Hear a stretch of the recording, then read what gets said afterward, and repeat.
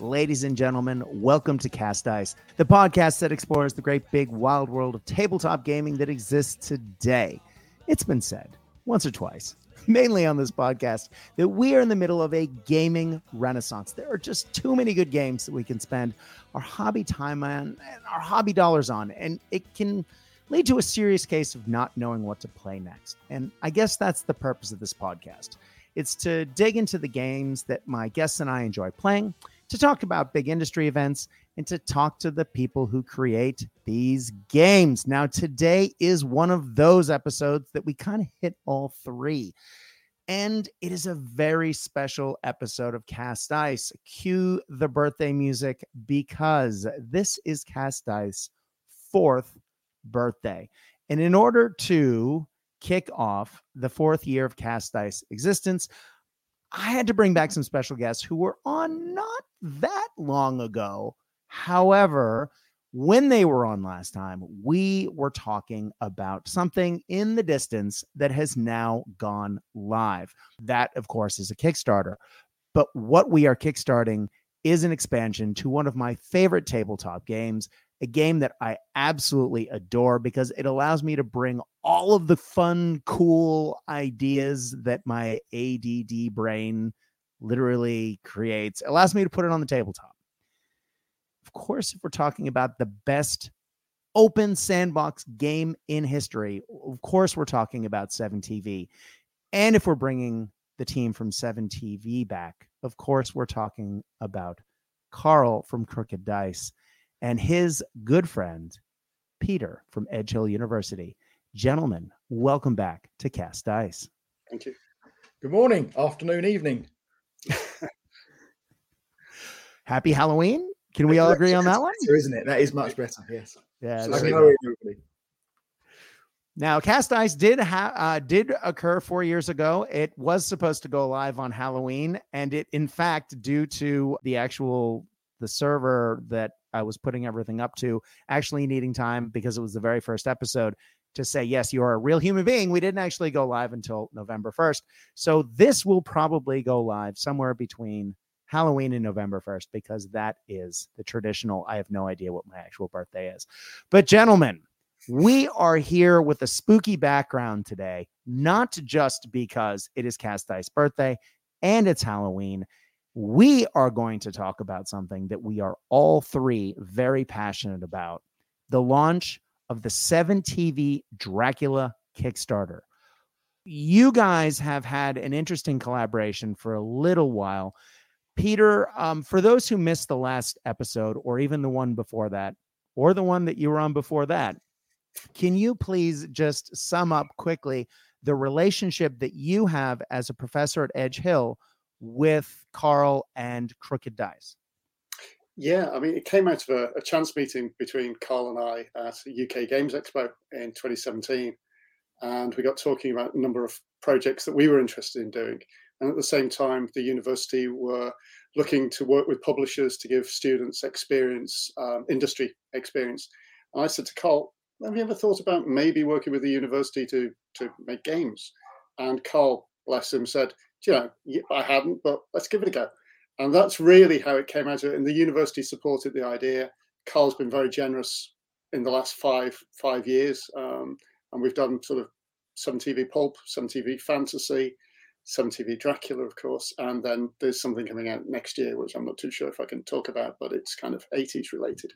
So it was really that chance meeting, and it was great.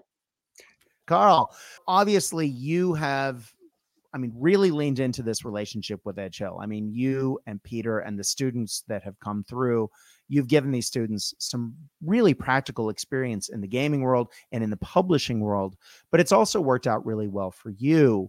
Besides the fact that Dracula just turned 125 years old, can you talk to us a little bit about what you guys sort of pulled 7TV Dracula out of nowhere? Because we had talked about what was coming down the pipe and it wasn't in there. And then all of a sudden you mentioned it in a side conversation at one point and posted a picture, and I almost fell out of my chair.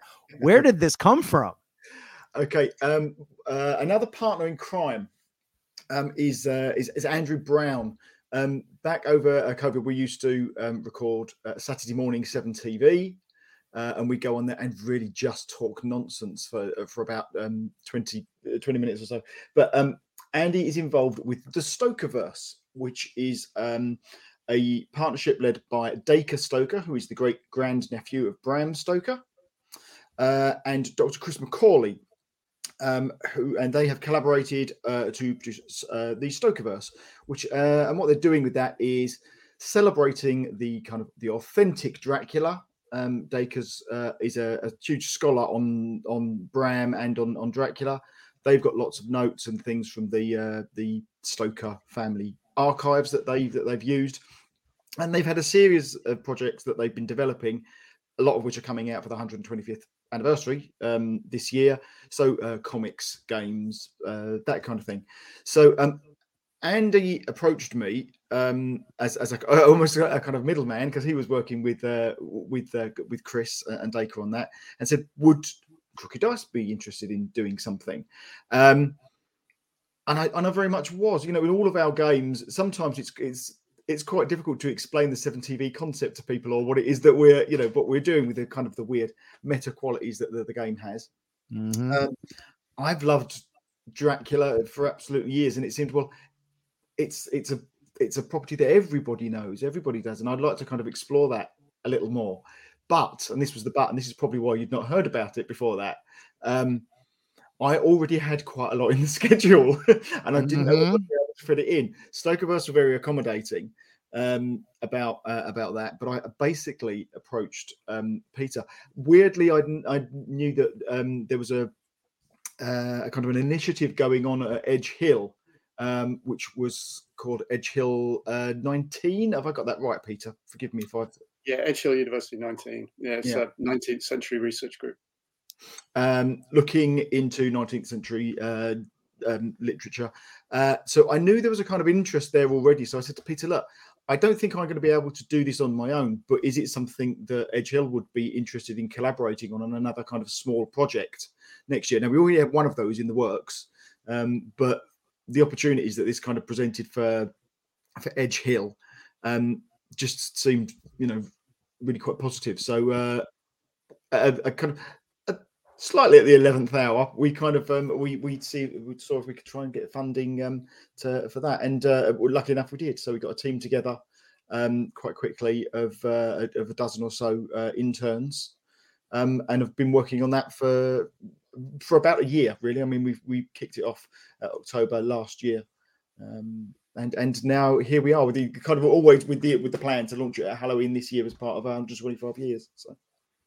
That's brilliant. Now, Peter, I have a lot of questions about the collaboration and the team that put this together, because it is a little different from your previous collaborations. But before we get into the nitty-gritty, I think it's important to answer one big question.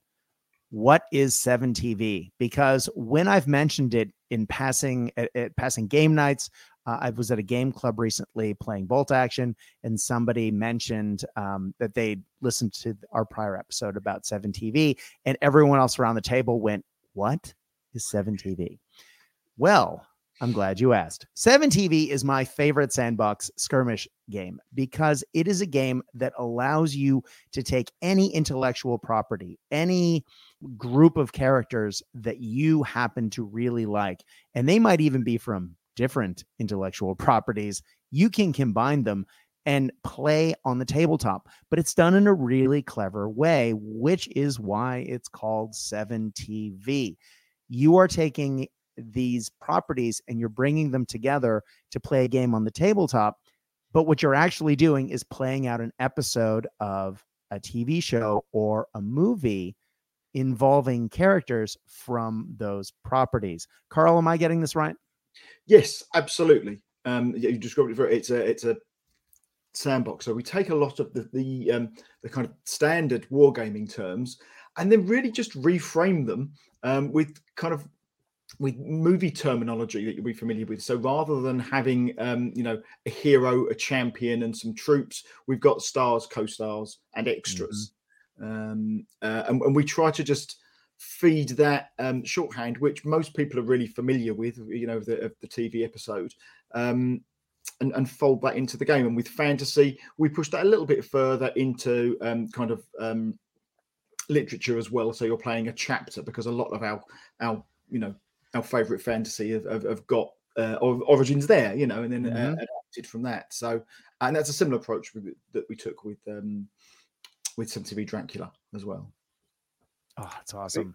It is a little different with 7TV Dracula, though, because 7TV is you can pull any with each different box. You have Spy-Fi, you have Apocalypse, you have Pulp, you have Fantasy. Each one of those boxes gives you a giant pile of character cards that you can then figure out who are the stars, who are your co-stars, and who are your extras. And then you can mix and match the profiles to make them suit the property you're trying to fit. If you want to have the Teenage Mutant Ninja Turtles fighting an army of zombies, you can do that. If you want to have the Ghostbusters teaming up with Batman against the Scooby-Doo villains, you can do that. If you want to have James Bond raiding Blofeld's base with a group of ninjas going down into a volcano to blow up Blofeld's base, you can do that too. You could even throw in Big Bird if you wanted. I mean, it is amazing what you can do with this. But that open sandbox nature it doesn't disappear. But when it's more strictly applied to a given universe, like what you've done with 7TV Dracula, that changes a little bit, doesn't it?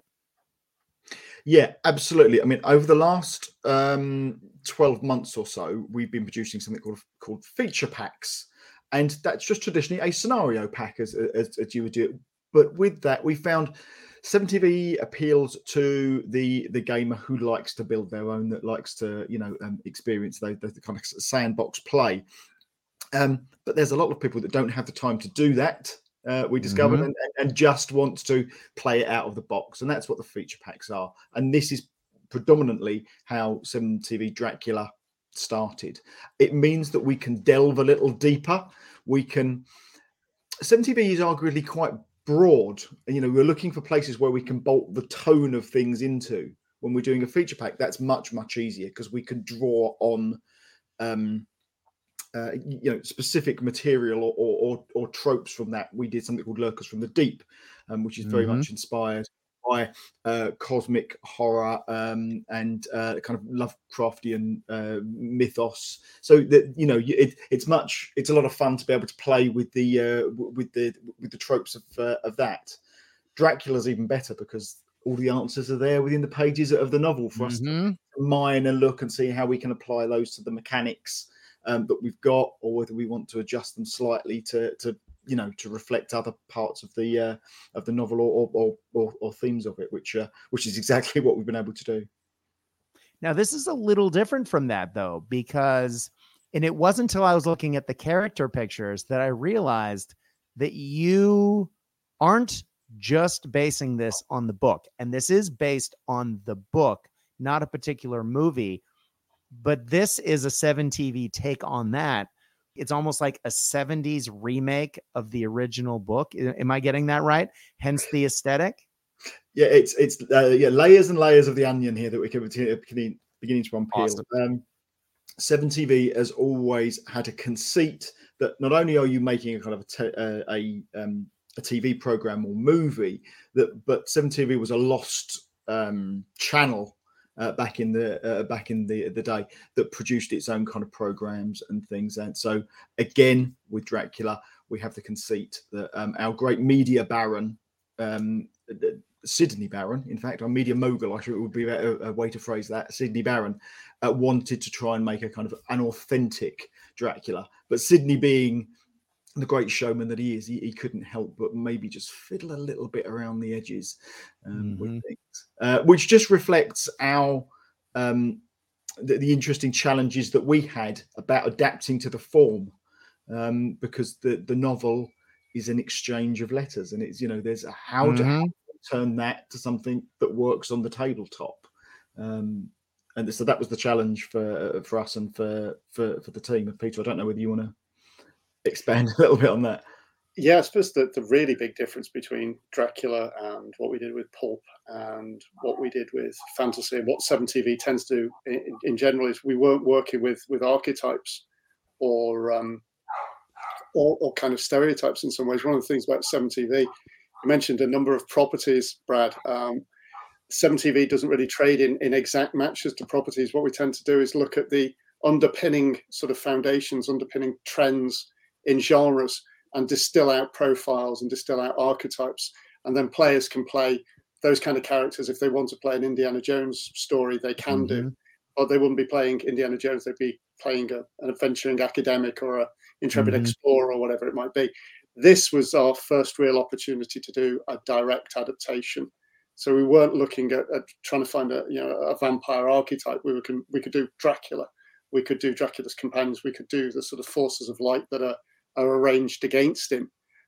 So that was quite exciting, being able to sit down with the book and work diligently through and distill out the characters and their characterization and their particular equipment and approaches and personalities, and try and capture that very, very directly from the book, where previously we were sort of dancing around a variety of archetypes and trying to amalgamate archetypes. This we could do it in a much sort of purer form, if you like.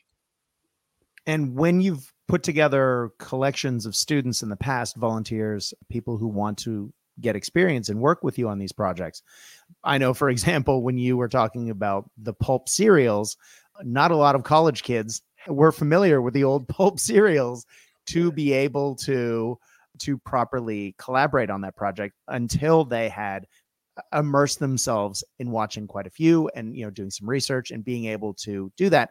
I know that fantasy was an easier project to kick off because everyone sort of had a baseline knowledge of fantasy anyway. Now, the Dracula team, though, were familiar with this text, correct? Yeah, I mean, some of them had read it just for fun. Others actually studied it at Edge Hill as part of Gothic courses or Victorian courses. So they actually came to the project team with a fair amount of knowledge anyway.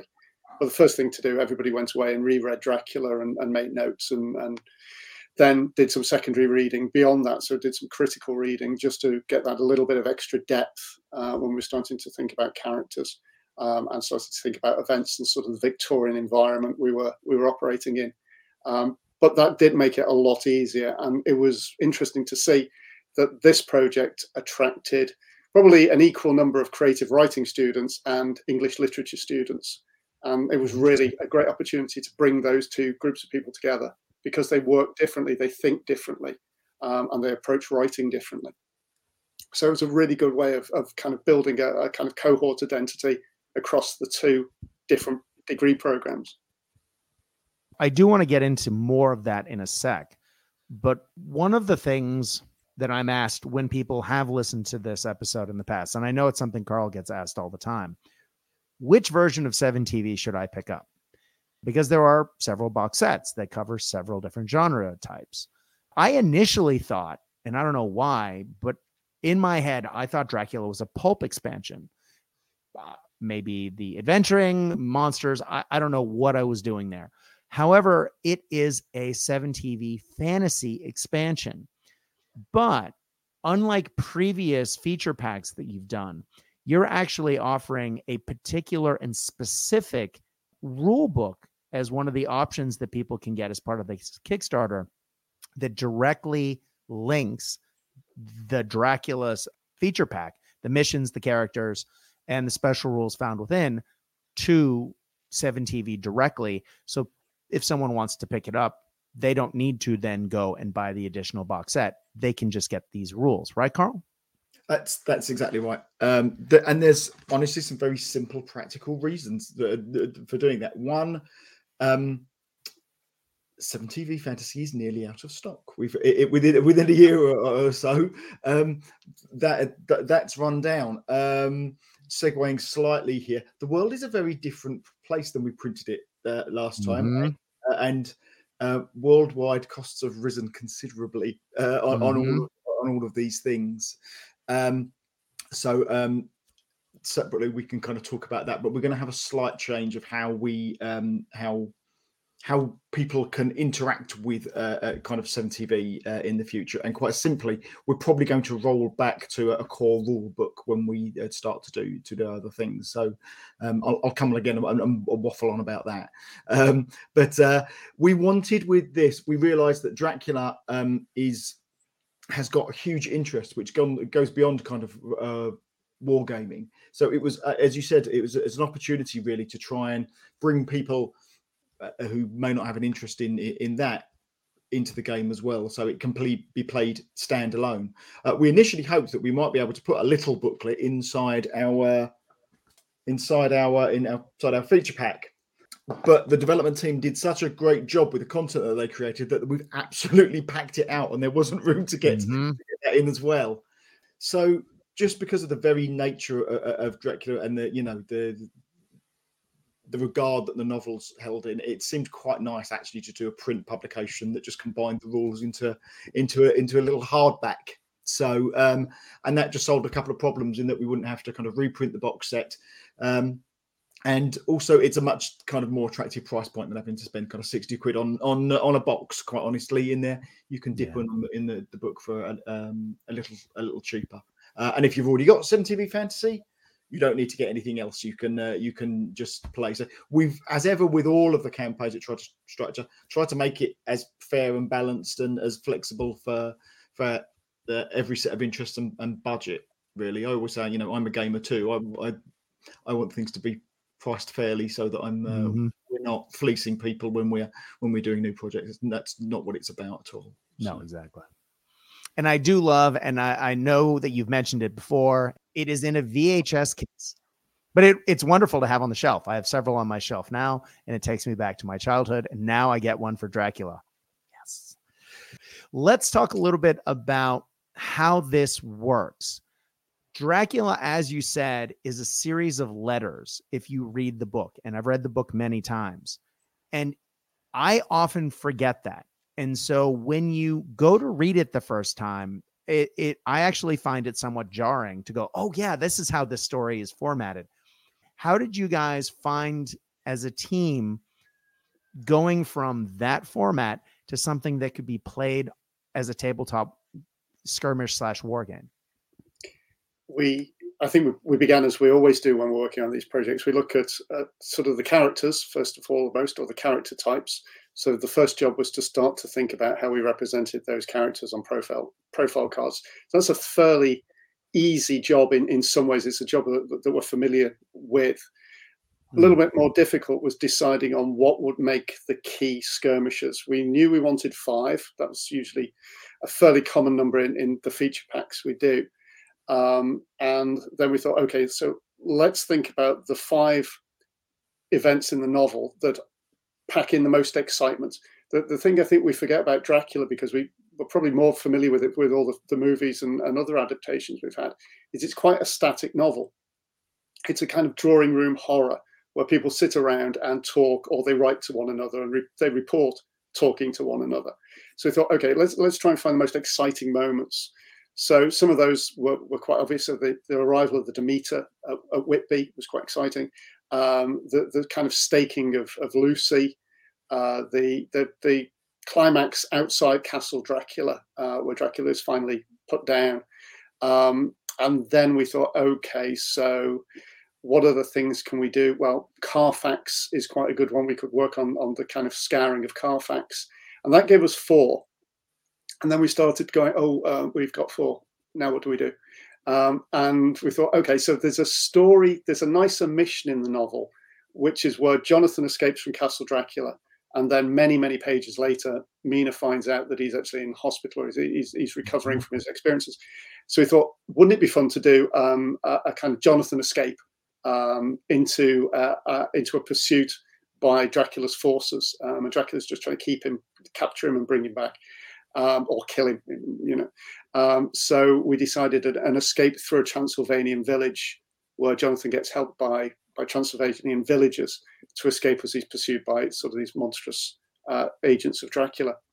And that's what we did. So we thought, okay, we can structure that into a 5 sort of episode TV series or notional TV series.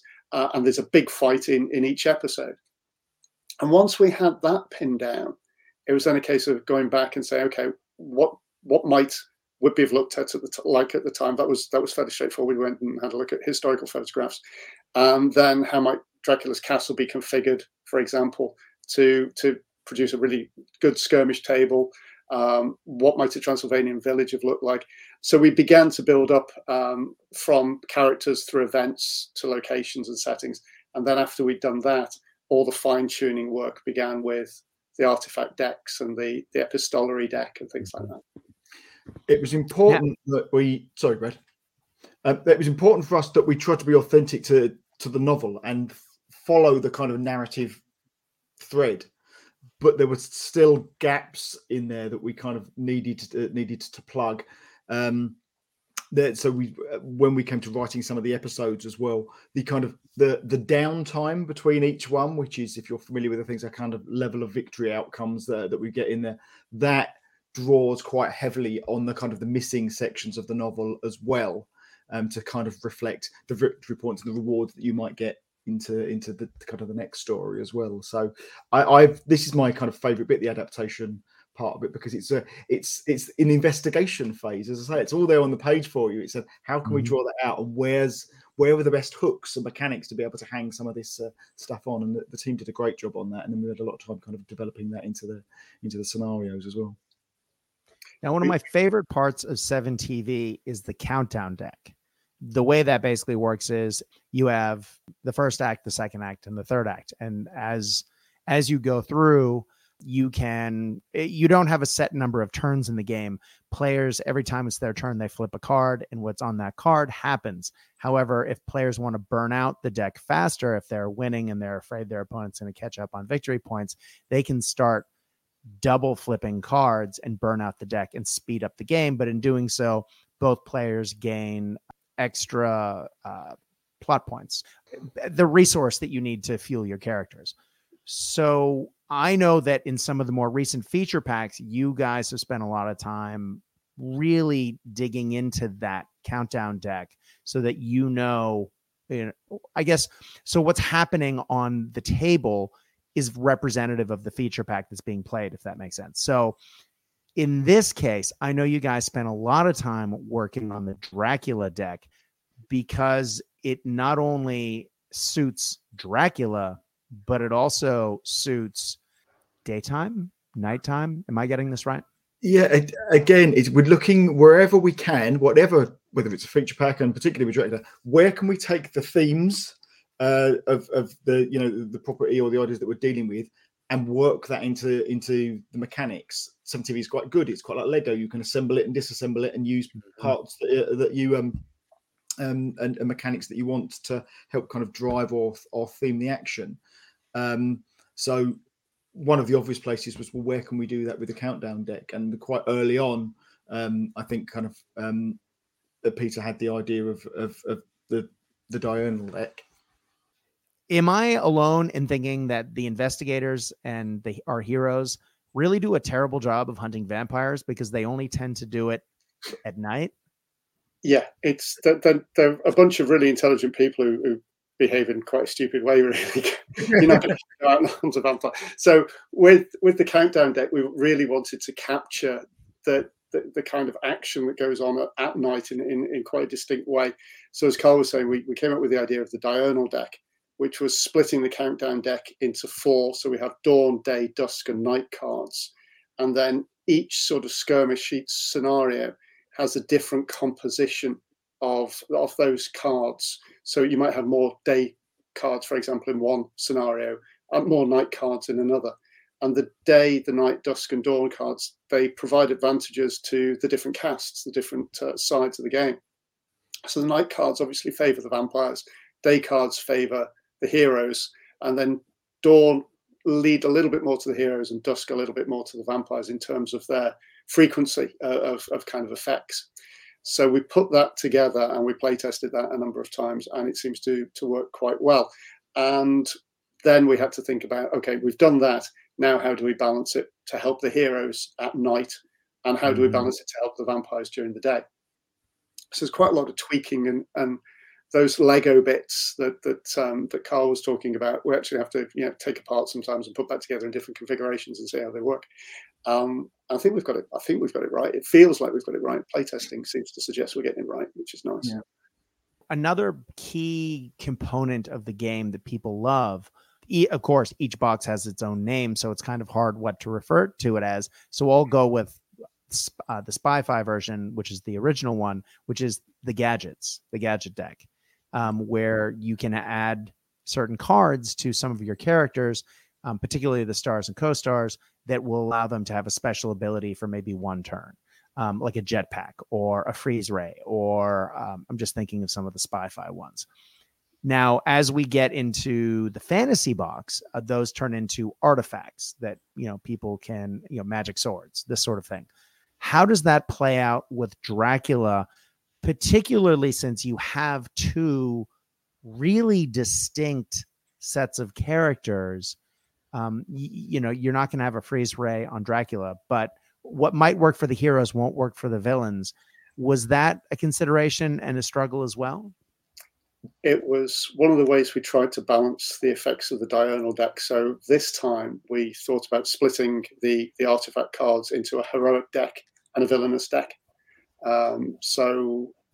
Again, this probably explains why the box set is so absolutely stuffed full of things.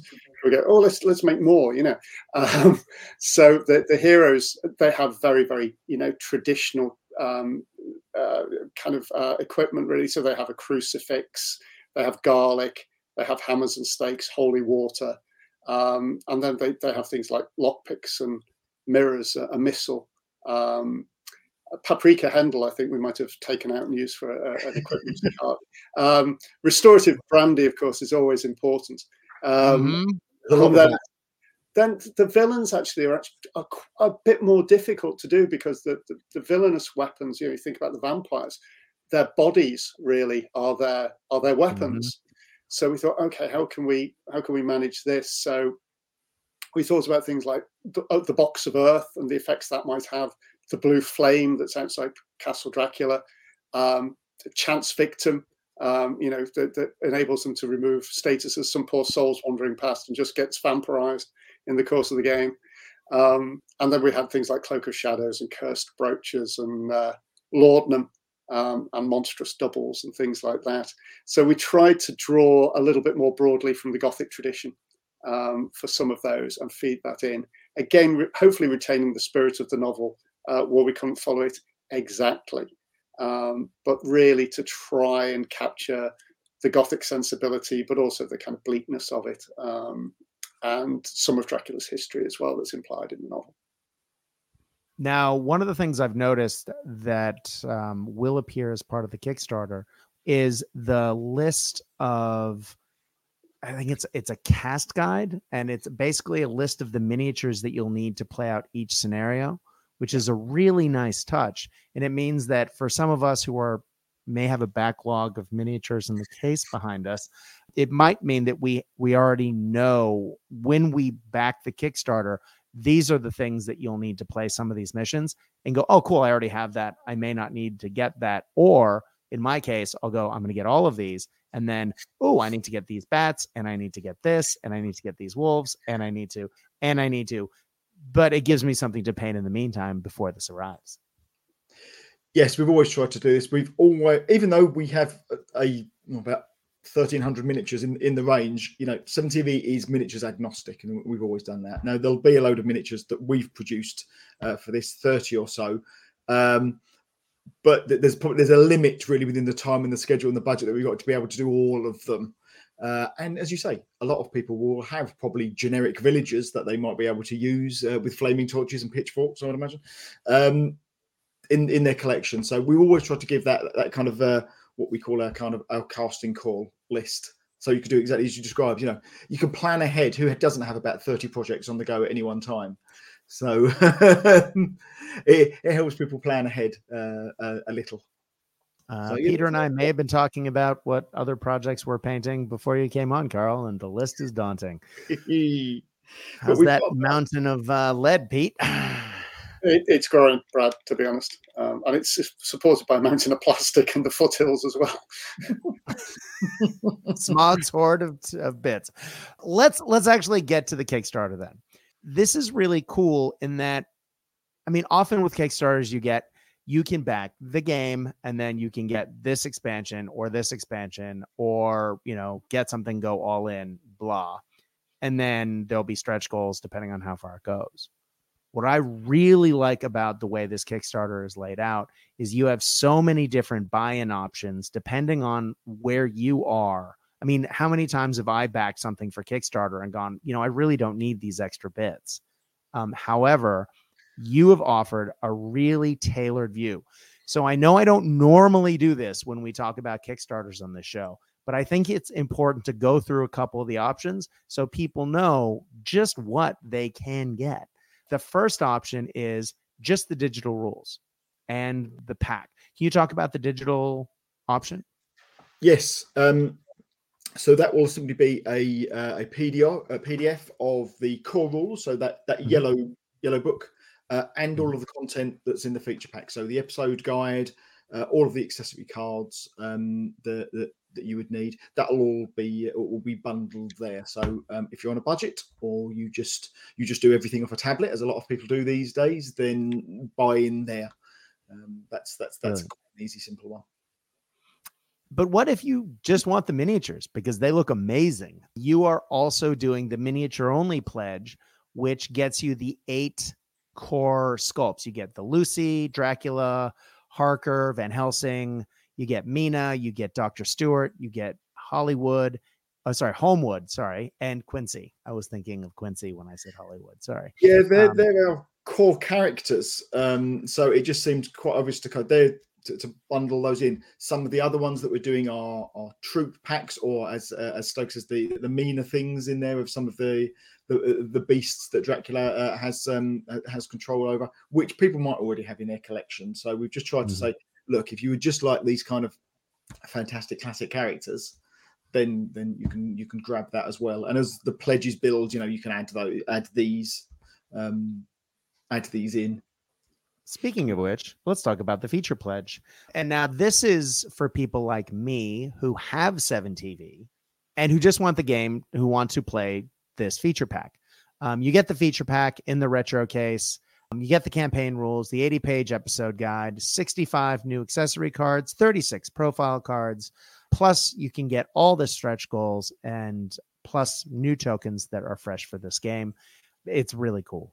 I guess the difference in this campaign that we maybe haven't done in some of the other ones is that we're adding extra rules content. As I said, the development team did such a great job that we had a huge body of material, probably more than we needed. So what we're going to offer in this is all the rules stretch goals that people are seeing in the image at the moment. For example, more artifact cards, more diurnal deck cards, and more epistolary cards will be unlocked as we go along. So that will just provide people more flavor, more content, more things to be able to play with as they want. And we'll be upgrading a few little things like Dracula. Dracula is we debated actually about whether creating almost a new tier, a legend, because he's got kind of so much going on that he can do as a profile. But actually, the easiest way to do that is that one of the early stretch goals will be upgrading Dracula's card to an A6 postcard size as a kind of a jump on, because he's got a lot going on at the back. We've tempered some of that mechanically with what he can do in certain kind of phases of the day. So there's not too much on there, but yeah, he's quite rightly a terror on the tabletop. So you're saying I may not need my glasses to read all the text on that little card? Yes, there is that. Yeah, brilliant. Now, there's, of course, if you want to go big, there is the director's pledge. Again, this is if you have 7TV Fantasy, but you want to add the miniatures. It's basically what we had before with the miniature pack. Then there's the producer's pack, which gives you the core rules. If you don't already have those, gives you the feature pack, gives you all the stretch goals, gives you all the 8 sculpts that we talked about before. Again, just going slightly up. And then there's the all-in pledge, which is all the bits and pieces, plus all the miniatures and stretch goals, the wolf pack, the tribesmen, the rat swarms, the great dog, the asylum inmates, Renfield, Vampire Brides, The Coachman, the Man-Ape Cultists, which I'll admit I don't remember from the book. We have the Borgo Pass Mina. So a lot going on there. You guys always get through a ton of your stretch goals, because when you put out a Kickstarter, you don't put it out with the ridiculous ceiling. And we've talked about this before on the show, as a small miniature game producer, you just use this to get things going, because you don't have big game company money to launch these projects. This just gives you that. And then with that, as you go through, additional funds allow you to open different stretch goals, almost like Kickstarter was designed for. I genuinely think that that's the model. It's there to raise capital, to be able to bring a project to life maybe a little bit quicker than we would traditionally do it. So we try to have everything ready for production before it goes, and that's the most expensive part of the project. So that's what we're hoping backers will help us to achieve, really. So as ever, I never know how well these things are going to go, and you plan out the stretch goals with a little finger in the air, thinking, okay, well, let's see how we go. There's a couple of other things that we haven't got. You put the stretch goal summary there, which is just showing everything. I don't want to be too bold to say that we might get to that, but we've got a couple of other things in our back pocket as well, just in case. We know that Dracula is obviously has got a much wider appeal than maybe some of our other kind of outings that we've done. So Stokerverse have got a whole new audience of people that they might be bringing to it as well. So we'll see how we go. But we've tried to theme everything around what's in the novel, and then maybe some little extra bits and pieces that we might put as exclusives into the core rulebook.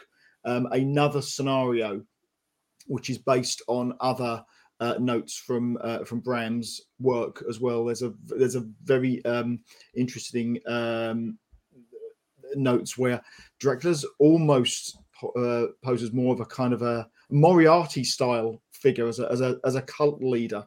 And beneath Castle Dracula, there are these kind of devolved man-ape cultists that are worshipping things. The recent Stokerverse comic, which I believe is called Dracula Dracula the Return, or it possibly might be in something called the White Worm, deals with that. That's crazy that you're able to expand out into the Dracula verse like that. And go into the stretch goals as well. I always love that when you get the little twinkle in your eye, Carl, and say, yeah, we might have a little something up there if we get past these points. I do love that you set a set of serious stretch goals, realistic, but you also have a little pie in the sky up your sleeve in case you need to, which is always nice to see. Yeah, just in case. You really don't, as I say, I really don't know how things will go. So you try to set them as kind of realistic little milestones and hope that works. Now, Peter, this is not your first rodeo with Carl. You've been down the old Kickstarter highway once or twice, and the Kickstarter, as this goes to air, has just launched. Ladies and gentlemen, if you go to Kickstarter right now, 7 TV Dracula is there. Peter, is it get any easier as you go through? No. It gets to be a different kind of fun each time. I mean, when we started out with Pulp, Carl was working really on 7 TV Apocalypse, so we were kind of working in parallel. So we were really the team were making it up as we went along, and we were enormously proud of Pulp. And it's still probably my favorite. I think we got a little bit more ambitious with fantasy, and COVID helped in a bizarre way because we could all meet right the way through the summers. So we got a lot more development time, which was great. Dracula, we were working alongside with another project we were doing. So we were doing 2 simultaneously. And that was a challenge and fun in all kinds of ways.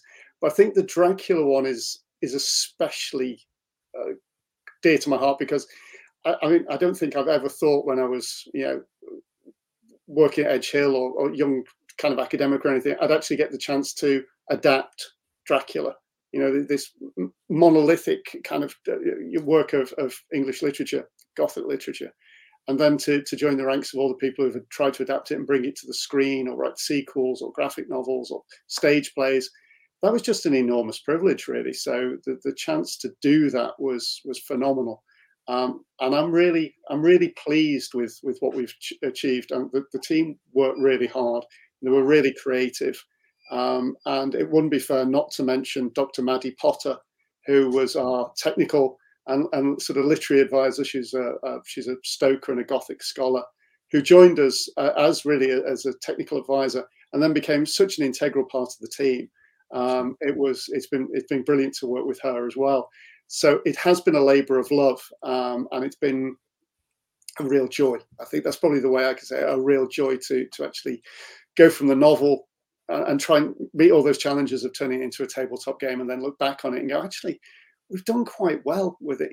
We've been really, really kind of specific about what we've tried to do. We've achieved that. We've done things like the Diurnal deck and the Epistolary deck, and taking, as you were saying earlier, Brad, taking a novel in an epistolary form and turning it into a tabletop war game, it's a bit of a stretch, but we were pretty flexible with it. So, I'm really excited to see how far the Kickstarter goes. Really excited. Well, when this goes to air, I will have already backed it, so I'm looking forward to it as well.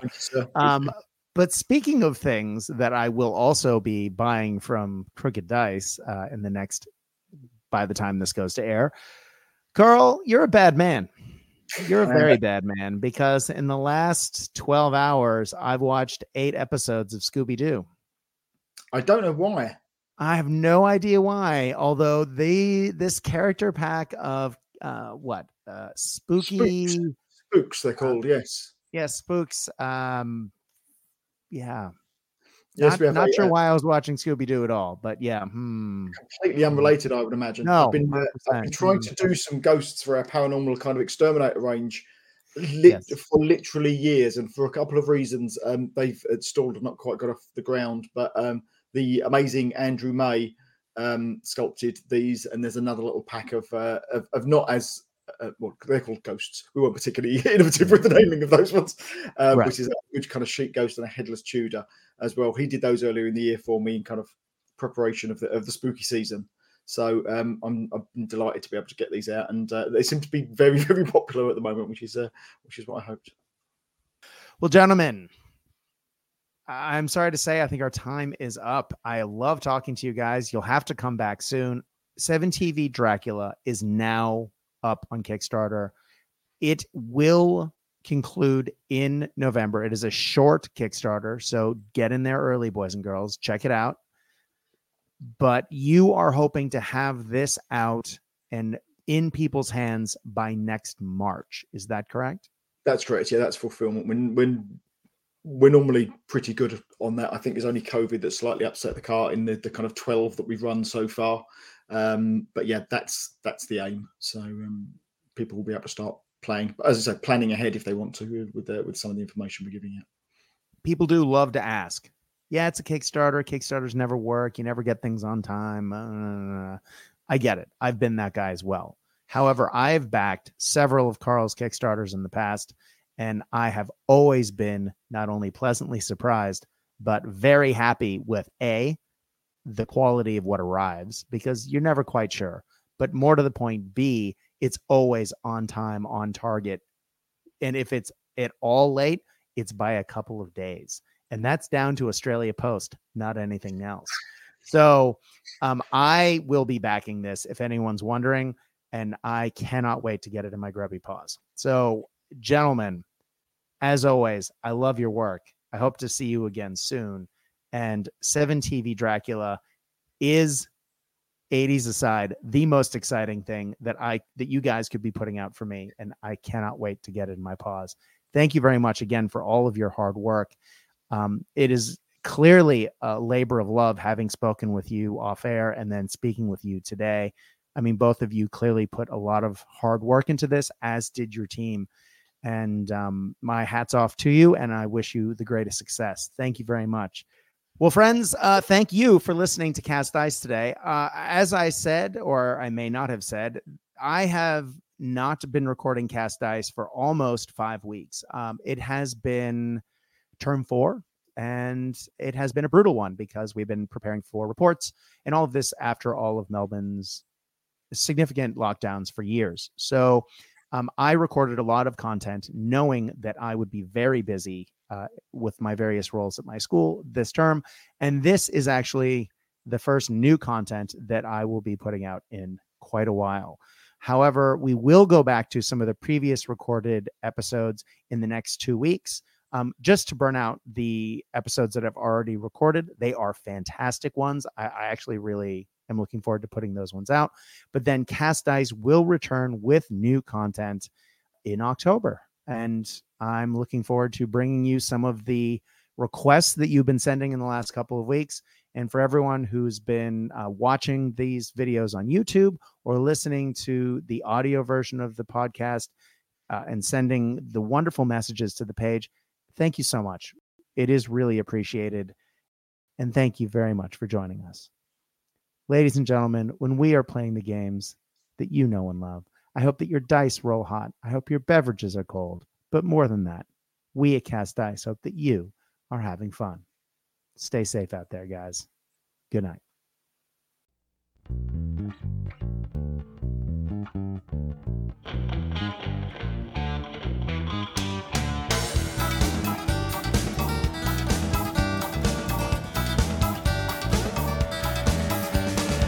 Another day rise in Paraguayan sun. The few cracks open, another Heineken. He's all alone. He's in his little room. He's all alone with a Burmese python and a loaded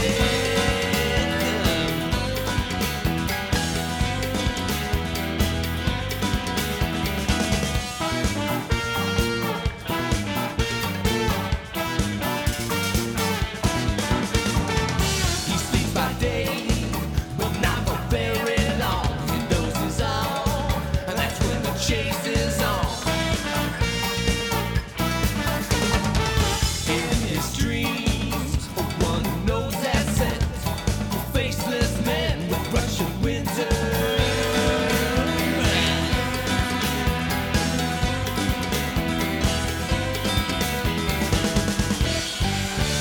That sweaty little man on the tropical Capricorn without a tan. Neatest man this world has seen. Beat up every night in his dreams.